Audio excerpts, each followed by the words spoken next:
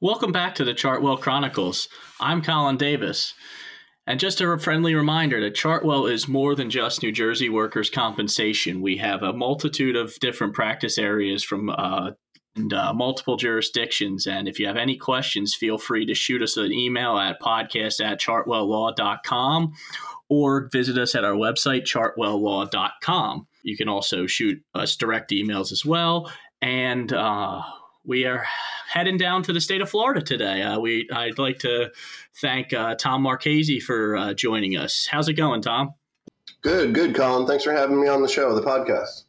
I'm glad to have you. Are you in the mourning stage right now, the anger stage? I know Florida State being left out of the playoffs got to hit you pretty hard. I was hoping we weren't going to go down that route and pull that scab off, but it's been a rough couple of days since the FBS announcements, man. A lot of hate being spewed locally, but you know what? Had a lot of pride with our team going 13-0 this year, doing the last two games with backup quarterbacks. You can't be too sad about that outcome. But I would have liked to see us playing in an FBS bowl this season. I fully agree. You should be in the playoff, but that's a conversation for another podcast. We're going to talk about some Florida comp today. I just had to bring that up because that just frustrating. I'll leave it at that. Sorry, guys. It's okay. Why don't you tell us a little bit about yourself? Sure. Yeah, as you mentioned, my name's Tom Marchese. I'm a partner here with Chartwell. I work out of the Tallahassee offices, one of the 7 that we have here in the state. I am the team lead for the work comp in Florida. So I won't say manage, but I kind of delegate a lot of the workers' compensation work across the state. I've been doing comp, hard to date myself, for 25 years now. Interestingly, I started out as a liability attorney at my first firm. And then slowly I started getting comp files, and then I was getting 3 comp files for every liability file. And then I've been a comp lawyer ever since. Been at Chartwell for 8 years. Love it here. Really a great law firm. Great team I work with. And so I'm happy to be on the show and be part of the Chartwell family. Well, I'm glad to have you on. This is It's a fun little thing that we do here. We've been going state by state since we've expanded. We're trying to get all of our different jurisdictions, someone from our different jurisdictions. So this is pretty fun, pretty laid back, as I'm sure you've heard from other people. But so why don't you tell us a little bit about Florida Comp, and then we can go from there. Yeah, sure. It's a deep subject. Obviously, I could talk for hours about it. Florida Comp's pretty litigious. We're a very, very fee-driven state by the claimants bar, so we do get a lot of volume down here. It's one of the more expensive states for the carriers to write in because of the litigation. But I like the activity of it. There's never a dull moment. We're always doing depositions, mediations, trials, those type of things. Early on, I had a brief stint of I'll call it corporate work, where I just sat in the office and drafted contracts and things along those lines. And I didn't like it at all. So this type of activity and fast-paced action really suits my personality type. I was going to say, I heard Fast Pass. I was going to say, there's a Disney there's like a Disney thing in Florida. That's all Florida is. Everyone thinks of Florida, they think of Mickey Mouse and the Fast Pass, right? That's great. Have you guys been in court pretty much in person the whole time, or are you doing virtual? How did COVID affect the court? Yeah, despite our reckless reputation down here in Florida, we actually did close the courts for a while. Probably not as long as a lot of our other jurisdictions. Our governor down here was very interested in keeping things going during the COVID period and did a good job of it. So we had very little of the shutdown that some of the other states saw. So we did go all virtual during COVID. We are now back to a hybrid, which is basically whatever the parties want, we can do. So if we want to attend a trial or a hearing live, we can. If not, if we both agree that it'll be virtual via Zoom or Teams or whatever the case might be, we can do that as well. all our mediations are held virtually now. So where it used to be, each jurisdiction had their assigned state mediators. Now there's a mediator pool. So when we mediate a case, we never know what state mediator we're going to get. It's just based on calendar availability. So it's kind of interesting. It's nice to meet new mediators outside of the jurisdictions where I represent clients.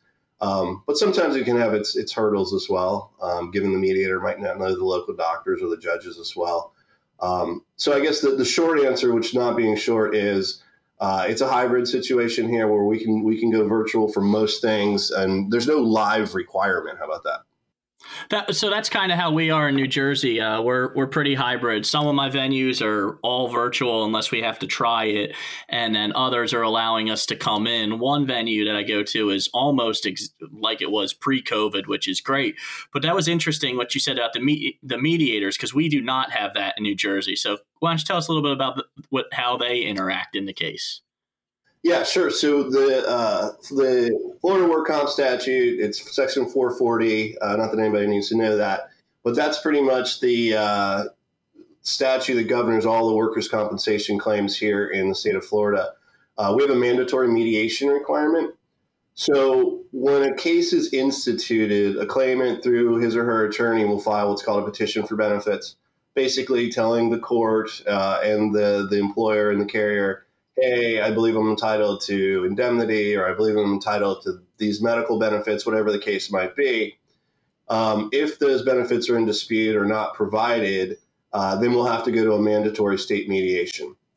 Okay. I'm sure you're familiar with the mediation process. It's basically just where the parties get together with an independent or a neutral third party, which is the mediator, try to work them out. If we can't, then we will get set on a trial docket and try the case within 210 days of the filing of the petition for benefits. We can also discuss lump sum settlement here in Florida. I don't know if that's something you can do in New Jersey, but that happens quite a bit as well. Yes, we do have it's called a Section 20 in New Jersey. We can have a lump sum and it closes out the claim, but I don't know. Are you allowed to do the condition of resignation with it in Florida? Because we cannot do that in New Jersey. Yeah, we can. The judge of compensation claims is what we call our administrative law judge, where we try cases. They don't have jurisdiction over that document because it's not part of the comp settlement, but we are allowed to do it as part of or as a condition of settlement. Generally, there's separate consideration that comes directly from the employer. It's not paid by the insurance carrier. So it just basically forms a contract between the employer and the injured worker to resolve any and all claims that they may or potentially could have between them. I'm so jealous every time I ask that question to everybody else in our different offices, because I wish we were able to do that in New Jersey. It has such a benefit. So the mediators, you had mentioned earlier, you might get one from, so if I heard right, they can come from different, so you could get a Miami mediator up in Tallahassee, essentially. Yeah, correct. I probably didn't answer your question as you posed it. Yeah. So it used to be, I have a few clients I handle the whole state for. And it's becoming more prevalent now that most things are virtual. But obviously, before things were all virtual, state of Florida being a long north-south state, you can really cover all the venues very well. So I have some clients I cover all the state for, but mostly I stay up in the northern part of the state. As I mentioned, I'm in Tallahassee. So my little zone before we went all virtual is pretty much Jacksonville to Tallahassee, over to Panama City and Pensacola. So kind of the top T of Florida. So those would be, I'd get real familiar with those mediators, meeting in cases with them day in, day out.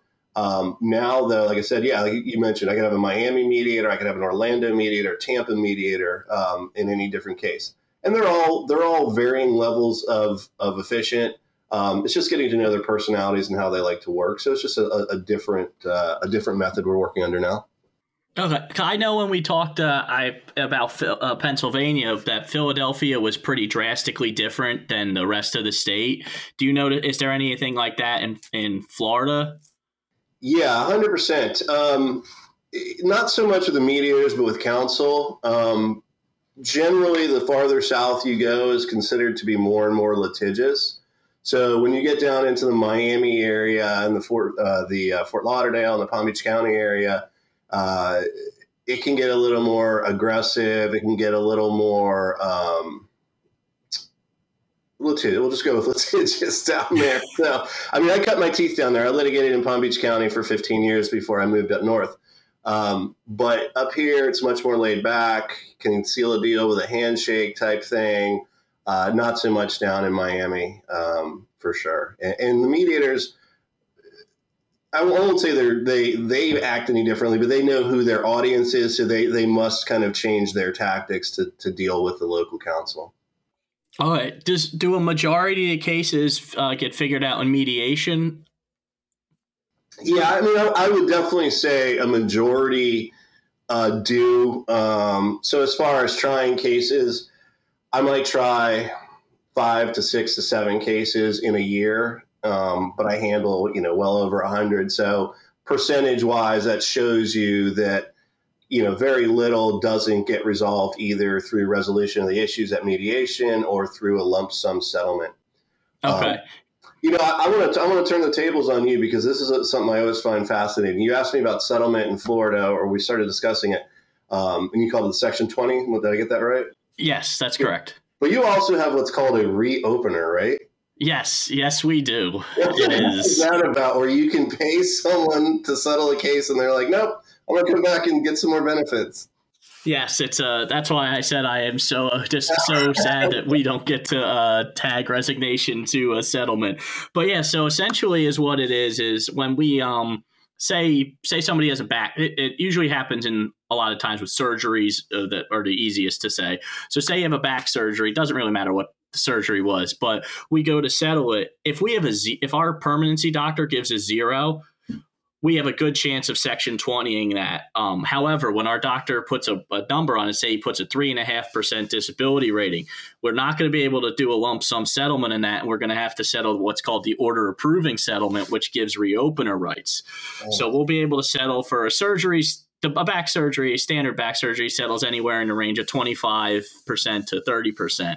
So they'll be sitting on that number, and they have 2 years to reopen the claim from either their last monetary benefit or medical benefit. So sometimes these reopener rights can stretch out a while, because if your case settled today, but you don't have a lot of accrual in weeks for the settlement, you could be getting paid for 3 and 4 years. And it's 2 years from that point, that last payment, when you can reopen it. So sometimes it's not just it's not just 2 years from today where it'd be 12/7/2025. It could be in 26 or 27, depending on that. So yeah, it's rough with it, because a lot of the times people know that they'll come back on the bigger cases. I know that sometimes the petitioner attorneys will contact their people to reopen it, and it's tough because sometimes you'll get lucky, and most of the time there's no new treatment recommended, but sometimes it's worse. Your doctor relates it, and then they just can keep going. I mean, I have a case I just settled that was on its 3rd reopener. Oh my gosh. Yeah. So when we settle down here, we get an order from the court, and the only way, I won't call it can be reopened, the only way it can be overturned is if they could prove there was some type of fraud in the inducement or fraud in the negotiations. And I think I've maybe seen that once in 25 years, so. Yeah, I would say it's not even 50-50. I think the majority, I'd say over 70% probably are order approvings, at least in my of the cases I handle. But we always try to push for those Section 20s for that exact reason. I mean, anytime there's even the slightest bit of a way to do it. And a lot of the times our judges are really cool. They'll be okay as long as both parties agree you can Section 20 it. But every once in a while they'll say, hey, this is even too far for me. So even if it's ripe for us, the judge might have a different opinion. So yeah, I love talking to the other adjusters that get transferred to New Jersey. Like, yeah, what is this again? And it's always this. It's like the reaction you had. It's shocking to me, but hey. Yeah, that's New Jersey for you. But it kind of helps though, like, because when you have a trial, is it a full trial, or can you settle before you get through the full trial? So we can settle piecemeal issues. I mean, we could lump sum settlement at any time. I mean, I've settled them in the judges, in the judges' chambers before. So okay. You can settle anywhere until you could probably settle in the middle of trial. I've never had it happen, but So, they can file petitions for benefits, what I told you about, where they ask the court for benefits. There could be 8 or 10 issues on there. You can settle individual issues and go to hearing on only 1 or 2. Okay. Or you can settle via lump sum, like I said, and then the case is extinguished and goes away entirely from the court's docket. Okay, yeah. So we can do it. So obviously we can settle at any time. Usually we'll take petitioner's testimony, and before we go to bring in the doctors, we will settle. Sometimes we can section 20 at that point, or it'll go order approving. But we get the judge's opinion after the lay witnesses come in, and a lot of the times that's where we'll settle. We won't push it all the way to the doctors because the judge has pretty much seen the reports and knows how they'll testify. And essentially, at that point, we're just adding costs to the client rather than dumping it out. We're not going to change the judge's opinion at that point. But there is one I have coming up that I'm going to have to try through doctors, and that'll be my first complete trial when it happens, because we don't really have them as they don't go full as a lot up here. Yeah, like I said, it might be 5 to 7 a year for me down here, so it's not a lot either. Can you guys depose the claimant or petitioner at any time, or do you have to wait for a certain milepost in the case? Milestone, I guess. We don't really depose petitioners. Okay. Actually, it does. So essentially, I mean, we can send out interrogatories to them, which would be the closest thing. I mean, every once in a while, you'll have a judge say, "Oh, why don't you just go depose the person?" And it's more of a veiled threat than it is an actual thing. Usually, we just have petitioner come in and just testify and talk, and it works out that way. I mean, they're still under oath either way, and it helps better because the judges are involved at that point. So it usually we put them on when it's either petitioners or petitioner's counsel has a really difficult client who doesn't want to agree to our settlement, or we have a position where it's like, look, this is what our carrier is telling us actually happened, and this is what your guy we know is going to testify to. So there's a major difference. So no real depositions up here for it. Okay, because we have a kind of a standardized procedure. I mean, it's not set by the court or anything. It's just kind of the way the events work out. So as I mentioned, the petition for benefits is filed. We have 130 days to get to mediation at that point. So generally in those 130 days, we'll take the claimant's deposition. Okay. Some of the more aggressive claimant's attorneys might take the adjuster or the employer rep's deposition during that period. But generally, they set those for after the mediation in case we can't resolve the issues and can't settle it via lump sum. So then we get to mediation. Obviously, if we settle it, it goes away. We do a settlement document, send them to the judge for approval, and we're done. If it doesn't settle, then generally, like I said, the adjuster and employer rep will be deposed. Any doctors that we need to get their testimony into evidence will be deposed, and then we'll go try the case. So that's kind of the standardized method of getting from point A to point B in a trial situation. Okay, that's more like it is in Superior Court up here than Comp Court. It's so your settlements that are not lump sum. We have when we settle on order approving with reopen, it's a percentage of disability. Is that how yours are? No, we have no scheduled settlements down here, meaning there's no set value for anything. Now, the only ratings we'll get, the percentage is a permanent impairment rating, and that's just when the claimant's placed at MMI. The doctor will assign a permanent impairment rating. And we have a guide down here that the doctor has to use. And I'll give you the date so you know how long ago it was updated. The 1996 Florida Impairment Guide. So it hasn't been updated since 1996. But basically, it's a book about 2 inches thick. It's online as well, but most of the doctors have the book in their office. And they just go through it and they look at, a 1-level herniated disc in the lumbar spine is worth 6%. If it was operated on, it's an additional 1%.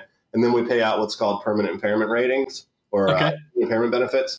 But as far as valuing cases for settlement, it's much more subjective. So we just look at the injury and say, based upon this type of injury, generally we have exposure for indemnity of 15 to 30 weeks, and that's worth X amount. Future medical is worth X amount. And then we just negotiate with the other side to find somewhere within that reasonable or that middle ground, see if we can get it settled. Okay, so it sounds so like if we have two back cases that are the same rate when they settle for 25%, it'll be the same monetary number. So your percentage might not be that same number. No, I see. no, not at all. I mean, we can ballpark it pretty closely, but yeah, it could be assigned two different ways by two different doctors for sure. Okay, well, yeah, that's crazy.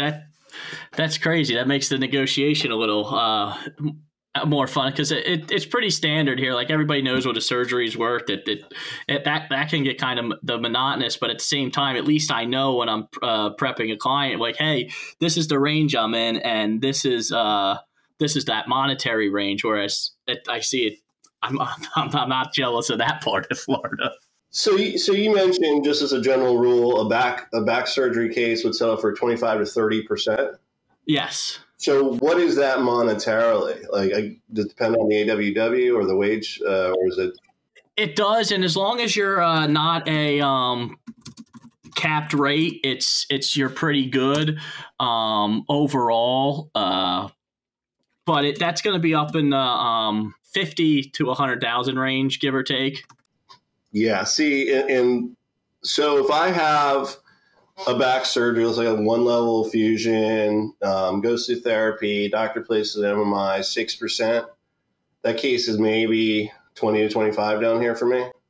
Okay. Unless there's an exposure for permanent total disability benefits, which is a whole nother ballgame. But so like 25% is 50,000, and if you get it to closer to a third, which is 33%, you're at 100,000 because it's done over a week. We pay it over weeks. The weeks add up, and you multiply that rate. So it's a pretty wide range, and that when it jumps from that up to that 100,000, it's called what we call going over the hump, which is 33%, and it bumps up right there. The monetary value goes way up. So we always try to keep it under that if possible, because that's where you really see the monetary aspect jump, and that's what hurts too with the reopener, because if we settle a case for 30, a small increase is going to go to the hump, and it's just, while he could have little treatment and it's reopened, it's going to kick up a lot of money, which is why the reopener can be frustrating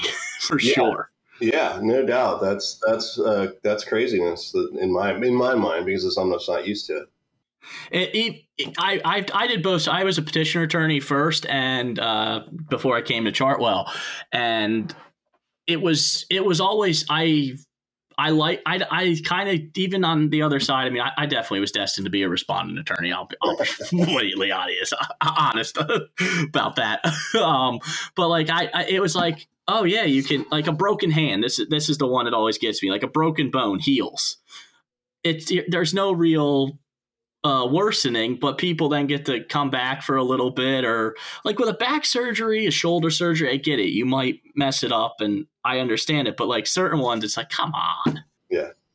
I think we have the same mentality. I've had my offers over the years to work on the other side of the table, and I've never taken them, because that's the reason why. I mean, I have no issue with legitimate injuries, people that really need it. I mean, I always tell my clients, look, pay this. That's why you have comp insurance. We got to take care of this. He's a good worker, whatever. But the ones that are not so legitimate just stick in my throat, and that's why I could never be on the other side of the fence too, because I could never sit across the table from that person and be like, oh yeah, let's go get millions for this. That's just not my mentality. No, I know, because I have one of my very first, but it was a testimony taken. I pinned down the petitioner great on the facts we had. We go back into chambers to argue with the judge. The judge is like, yeah, you're right, but you're still going to pay this amount. And it's like, that's like, that's the one frustrating thing. Like we're barely ever getting, if we have a dismissal in New Jersey, it's because petitioner didn't comply. Essentially, even if I pin somebody down in trial, it's just lowering our overall settlement number as opposed to getting it to zero, which can be frustrating. Because you can have a great line. It's like, okay, we got to drop down, but at the same time, they're still getting something, which is frustrating. Yeah. There's no complete wins. I mean, really. Yeah. No, we can try a case to a zero. I mean, we can try a case to a full defense verdict here, which is great.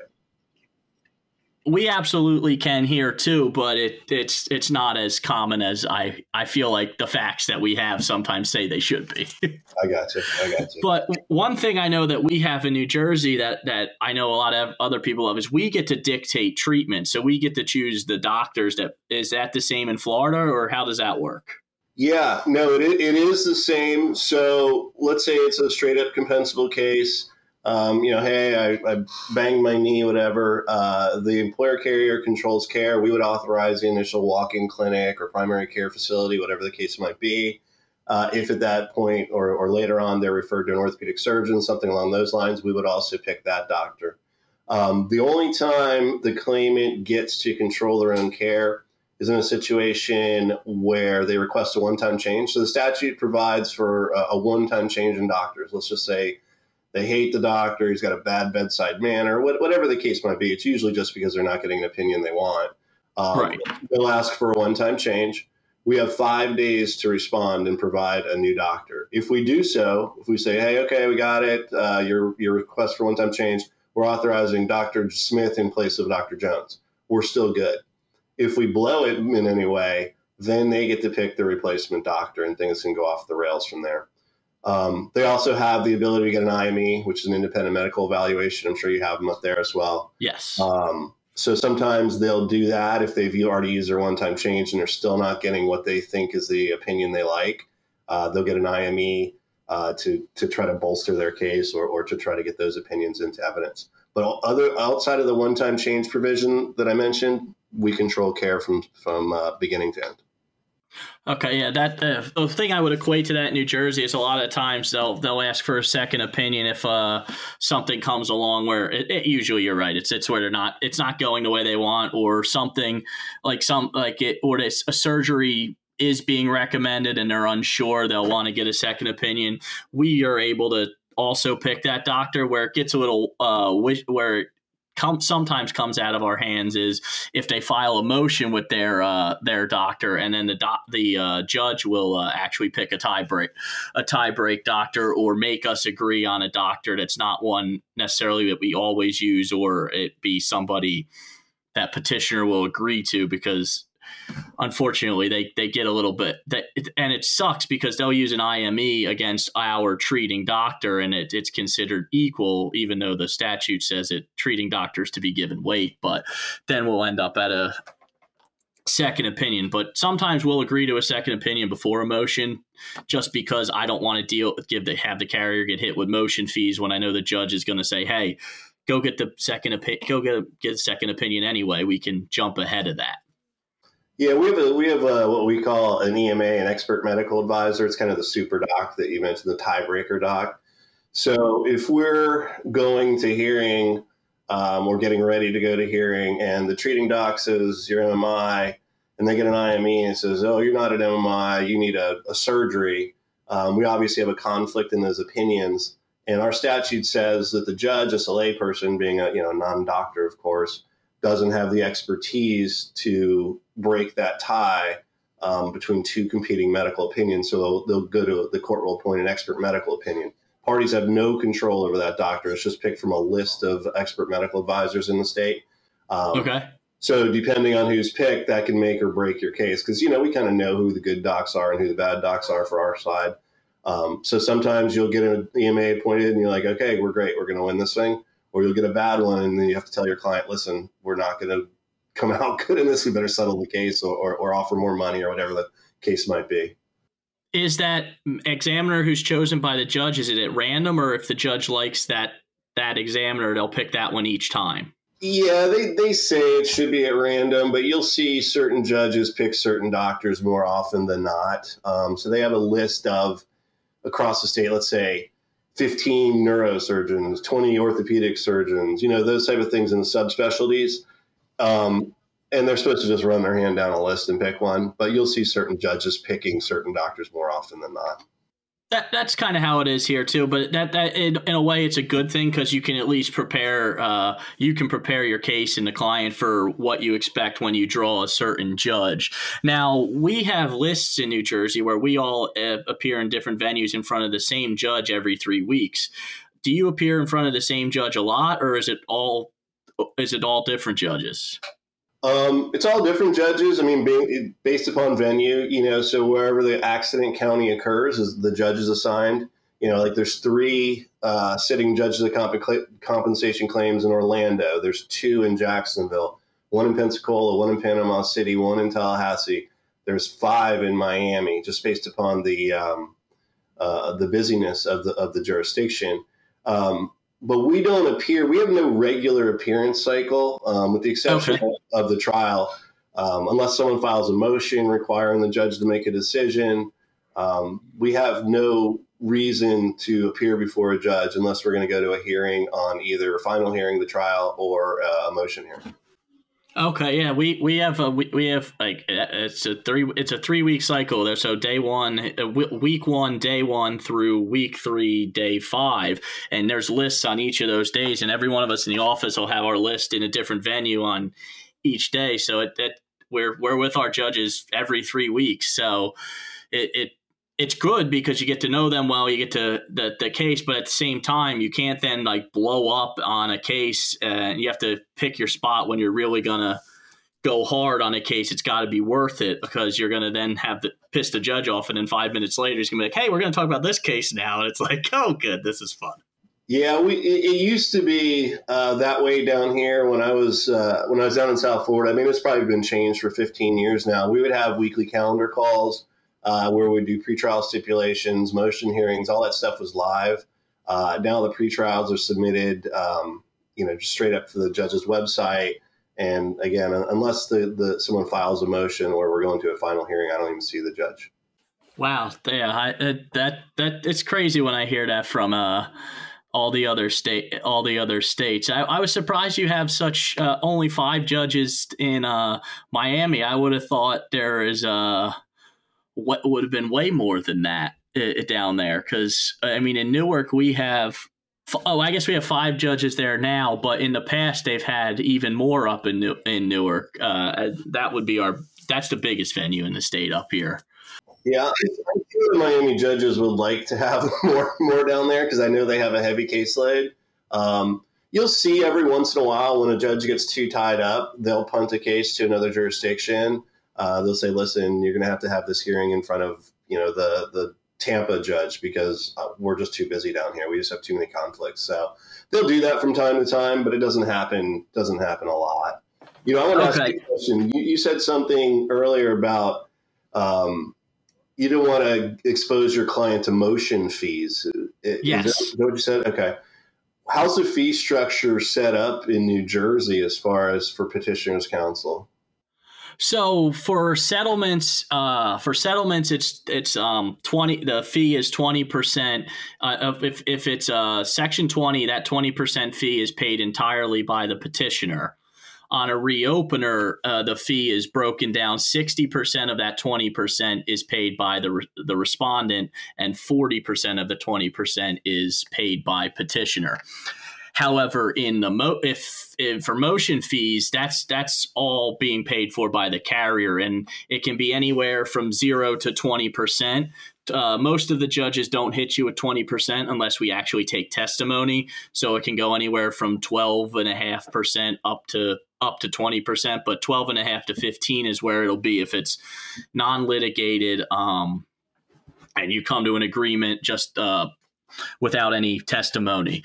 But then that fee is anything that was the basis of the motion. So if the basis of the motion was to see Dr. X, Dr. X recommends mostly conservative treatment, then eventually a surgery, it would be 20% of all that medical plus all the temp that would be paid is how that fee. So if it can get pretty hot, it can get pretty big. And there used to be a cap on it, but years back they took that cap off. So it's rough if you get those motion fees. So that's why I'm willing to jump on a second opinion once they ask for it before, because a lot of the times the second opinion is either A, it's going to quickly MMI the person, or B, it might say, hey, surgery isn't really needed, or the petitioner's against surgery anyway, and we want to get that done because those motion fees can hit you, especially if a surgery is recommended.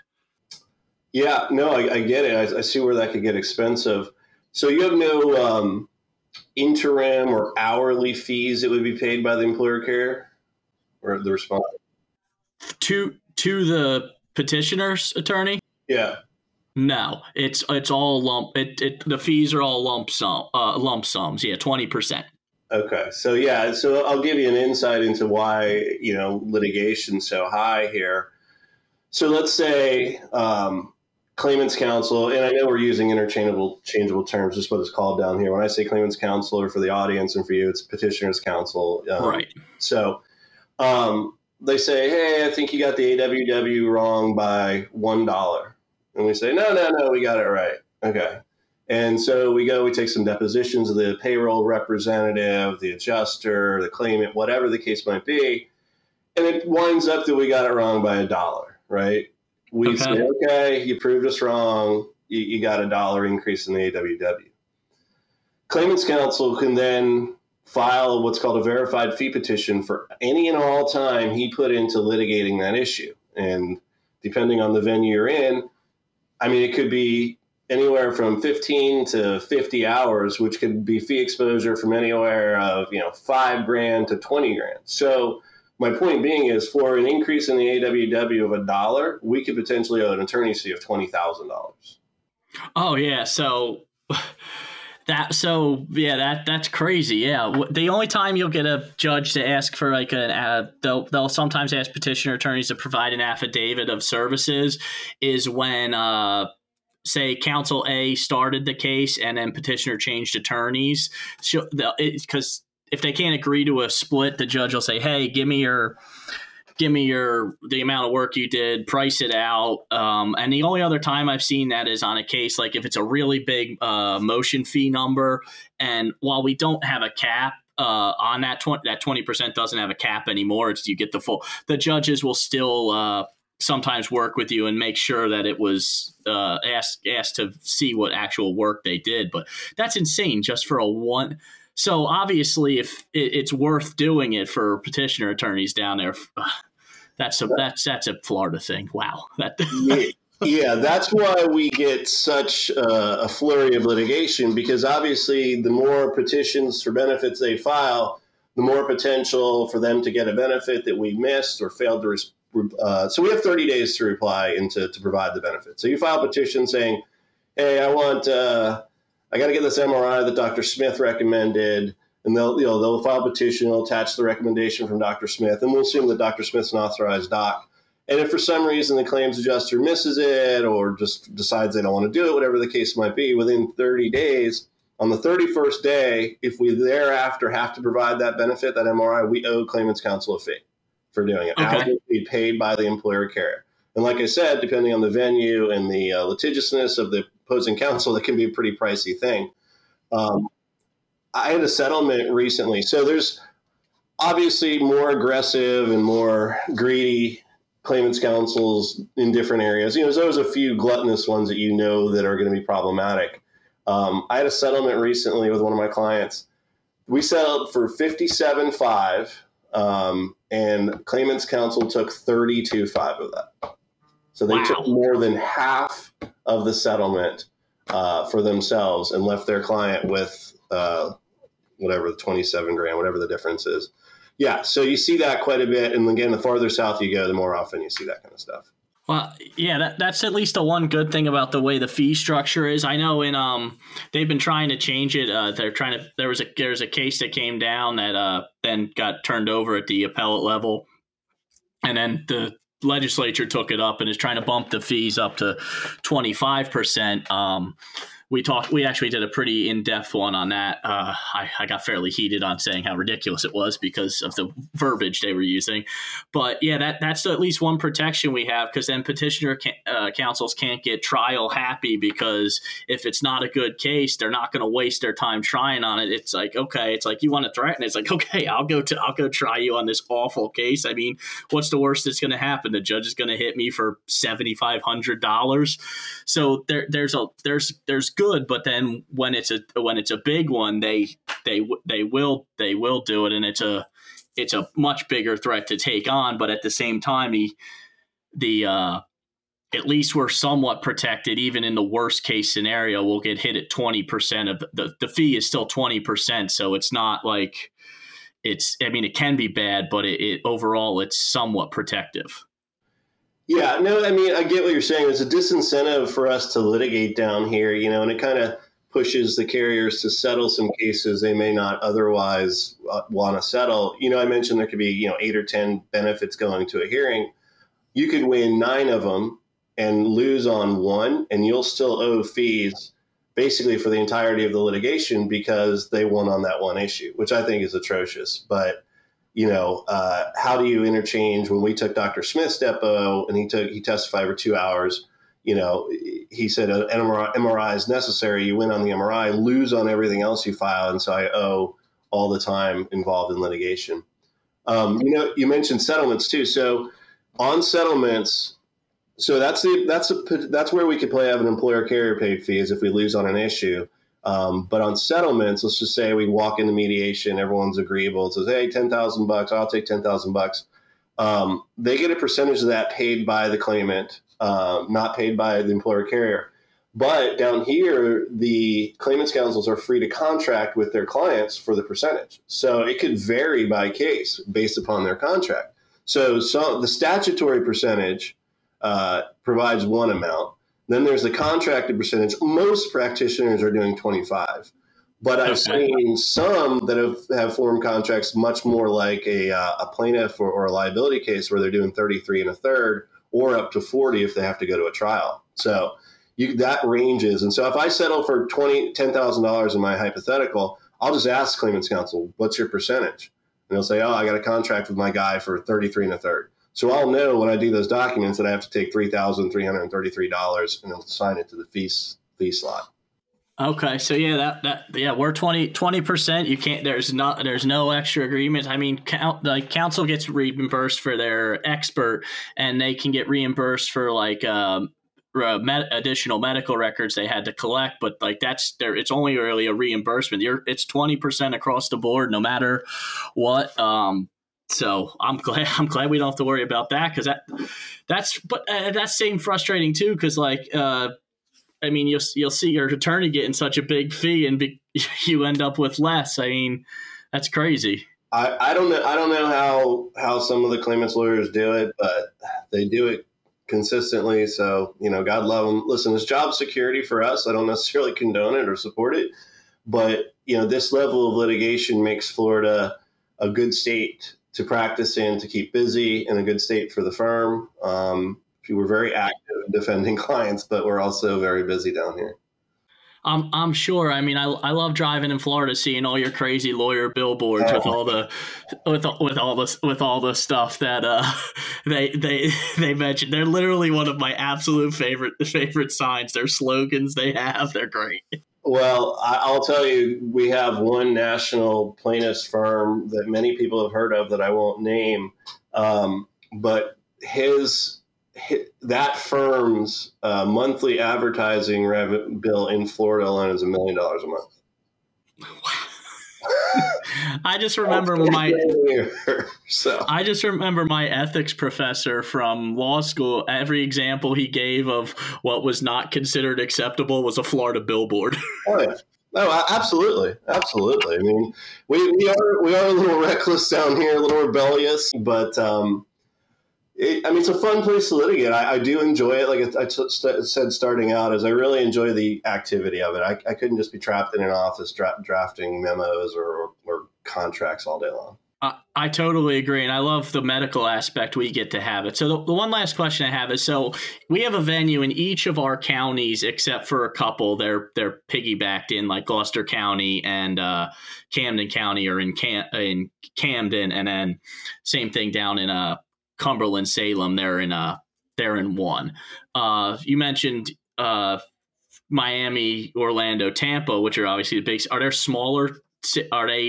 Are all your venues in the big cities, or do you have some small? Are they in smaller counties too? Yeah. I mean, like here in Tallahassee, we're in Leon County. It's a fairly small county, to be honest with you, despite having the state capital and FSU and FAMU, two universities here. Daytona Beach is small. Lakeland's small. Fort Myers is pretty small. So, yeah, I mean, the bigger cities are definitely more active. There's more law firms there. There's probably more employers there, which gives rise to more accidents. But, yeah, there's definitely the bigger ones. Orlando, Tampa, Miami. Jacksonville's pretty big. And then beyond that, it kind of goes down from there. Panama City Beach, which is just 2 hours west of me, very small, kind of a quiet one. Pensacola's a little more active. So, yeah, it definitely depends on where you are. And the judges' dispositions vary greatly, too. Okay, so it sounds like the I-10 corridor is a little bit more laid back than the rest of the state. Yeah. Like I said, I cut my teeth in Palm Beach County, and moving up here, with the exception of very few, it's a really good bar to work with. I have most of their cell numbers. I can settle a case via text. I mean, it's a lot easier to handle this type of cases up here. When I was down south, you'd have opposing firms turning off their fax machines so you couldn't send them anything. You would have them representing to the judge that you didn't send them anything when you could prove you did.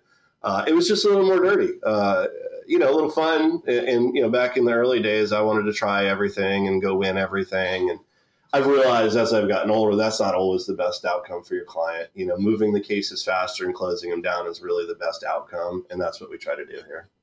Yeah, your first example of being able to settle by a text or a quick phone call, that's pretty much how New Jersey is, and I love it. I mean, if we're trying or we're contentious, it's because it's because I see a lot of the same attorneys, which I'm sure you probably do too. So it usually gets contentious because New Jersey is so at the schedule of disabilities, everything is so specific and exact, and at worst case, like they'll get we're going to go to the judge and we'll try this. Like, okay, like but it's a veiled threat. It's like you obviously don't do comp because there's no point in that.